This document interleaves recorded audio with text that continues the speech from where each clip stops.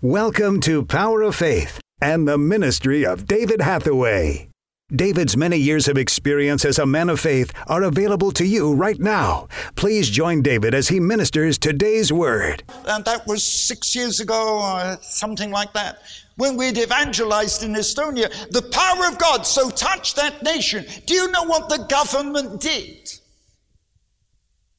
When they saw the alcoholics and the drug addicts that were changed, they got hold of my staff and they actually built a Christian prison so that alcoholics and drug addicts at the end of their sentence would be transferred into this place where they come under the sound of the gospel. And the statistics are that in the state prison, 80% of the criminals reoffend and go back. When they came under the sound of the gospel, 80% repented and their lives were changed. It's funded by the government. But I want you to understand, the church has become powerless and weak and defenseless because it's lost the spirit of the gospel and the power of the gospel. And we've got to get back to preaching the truth of the gospel. And I believe in a complete salvation. I don't believe Christians can be possessed with devils. No. The Bible says, my body is the temple of the Holy Ghost. And you can't have a Holy Ghost and evil demons in the one body. Sorry, you can't. And the other thing, I've been in some water baptism services where they don't even tell you the truth. Why are you baptized in water? You're baptized in water because you go under the water to be buried with Christ. And when you come out, it's resurrection, like Jesus came out of the tomb. Buried, that's Romans. Clear enough? But you see, we've got to have a gospel which changes lives. I believe in the power of the gospel. I believe that when God saves you, you're saved. Hallelujah. And your life is changed and you're born again. And there is a power in that gospel. And when men and women's lives are changed, something happens. It's only 6 weeks ago I was in Germany. And for 7 years this year, I've been invited to preach to Vietnamese boat people. These are Vietnamese refugees who risked their lives. The head of the organization came out on a flimsy boat with his family. They would have drowned, but they were picked up by a German freighter and ended up in Germany.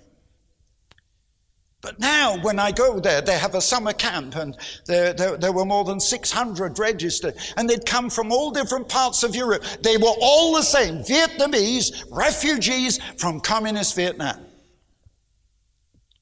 And I was preaching to them in the morning, and I only preach 2 times a day. I won't preach 3. And I said to the pastor, I said, who's the preacher this afternoon? Oh, he said, there's no preacher today.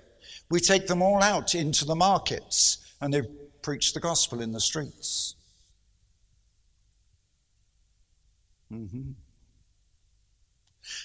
I preached that night. And before I got up to preach, I said, I believe that some of these Vietnamese will go back into Vietnam to evangelize. He said, yes. I said, I'm going to teach them how to evangelize. And when I'm finished, I called them forward. I said, 600 here. I said, those of you who will commit 100% that you will go back from Germany or go back into Vietnam and evangelize and preach Christ, not to stay. No, if you go for a holiday, go 2 weeks, 3 weeks. They can't go. They can't live back there. They'll be killed. And I said, how many of you will risk your lives and leave your families, and with your own money, we're not giving you a dime. I said, with your own money, you go back there and you preach the gospel in the streets. 300, more than 300 came forward. And I prayed over them. You see, that's the power of the gospel. What happened when we were in Lithuania? Well, I've told you about the miracle with the man in the government being healed and the 2 years that we were there. But there was some more than that. Do you know what happened in Lithuania? It's not just me, but we have teams that go in and they teach street evangelism. And they spend a year before we have the crusade. And they'd gone all over Lithuania, teaching the churches, teaching them how to evangelize. So that even before we went in, there'd been hundreds and hundreds had come to Christ. But the result is, they tell me, actual Holy Ghost revival broke out. Because when they came in the big meetings and they experienced the power of God, revival touched every denomination. And I've got a letter signed by the heads of every single denomination in Lithuania saying every parish, every church was touched by the power of God and received new people. The power of God touched the nation. We've done that in Poland. I've only been there for 4 days. But for more than a year in advance, we've had these street evangelists going around visiting the churches, visiting the cities. I saw in one meeting, I saw 20,000 come to Christ. But they saw 17,000 repent on the streets, individually counseled and prayed for. Are we doing that here? Why not? Is the gospel any less powerful in this country? Is your salvation any different? I mean, what we've seen in Poland is only beginning. God is moving now through the power of the Holy Spirit, even in Israel. It's about 3 years ago. Oh yes, I've evangelized in Israel for years. But the trouble was, in the old days, the only converts basically were Arabs, Muslims. But something has happened. And I received 3 years ago, I received an invitation to go back into Israel. And they said, David, we will get the people to meet you. And the thing was this: we're working not with Messianic Jews. We're working with unbelieving Jews. And they said, David, if you will come, we can get up to 2,000 unconverted, unbelieving Jews. Now, they said they are Russian, and most of them are Holocaust survivors from Auschwitz. And I've been to Auschwitz more than 2 times. And I'm beginning to say, look, how can I preach Christ to Jews who were put to death in the concentration camps? Look at the challenge. I said, oh God, how can I preach to these people? Because of their belief in you, oh God, and the God of Israel, the Jewish God is my God and your God. And I said, how can I preach to these people who, when they were in the furnaces, in the gas chambers, were crying out, God deliver us, and God did not deliver them? How can I preach a God of salvation, a God of forgiveness, and a God of deliverance? And the agreement was this: these Jews would come and listen to me on one condition. And they brought them in the buses, and every person that came on the bus was signed up weeks in advance.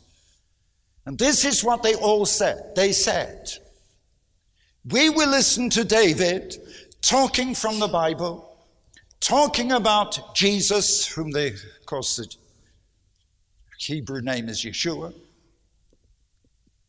And we will listen to him talking about your Yeshua from your Bible on one condition. If this Jesus of the Bible is our Yeshua, our Messiah, he will then work miracles and heal us.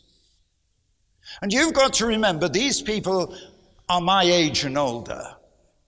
They're survivors of an appalling Holocaust, coming out of the death camps. The stories of how they survived is incredible.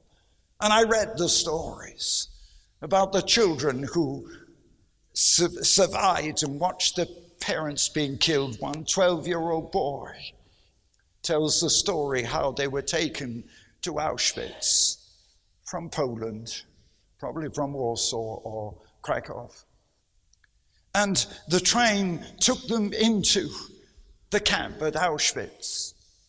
And the boy said that my mother and baby sister got out, and my father and I got out of the train. They looked at my father and me, and although I was 12, I was strong, and they put us on one side, and they took my mother and my baby sister straight into the furnace. And I saw it. How do you preach Christ to them? Here in Britain it's easy. I said, oh God, you have to confirm the word with truth and with power and with miracles. And they did repent. And God did heal so many sicknesses. And afterwards I said, are you satisfied? Did you see the power of God? Oh, we couldn't even believe that it would be so great.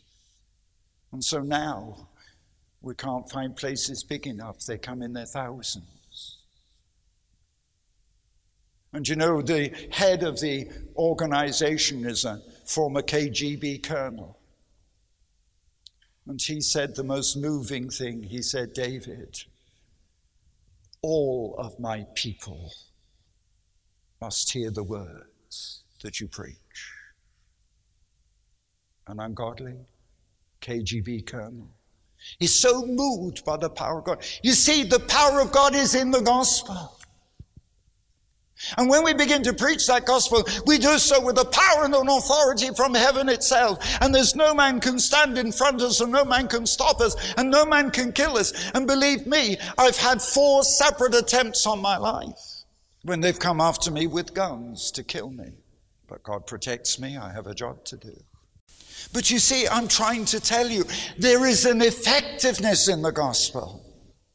Salvation, repentance is only the beginning. Thank you for listening today and for being a part of the Power of Faith broadcast. We would like to give all new subscribers to David's ministry a free gift. To receive your free faith-building gift, visit www.eurovisiontv.org. Also available online are a large assortment of books, media, and information for your growth in God. We would love to hear from you. Contact us by visiting www.eurovision.org.uk. Remember, those that know their God will be strong and do exploits.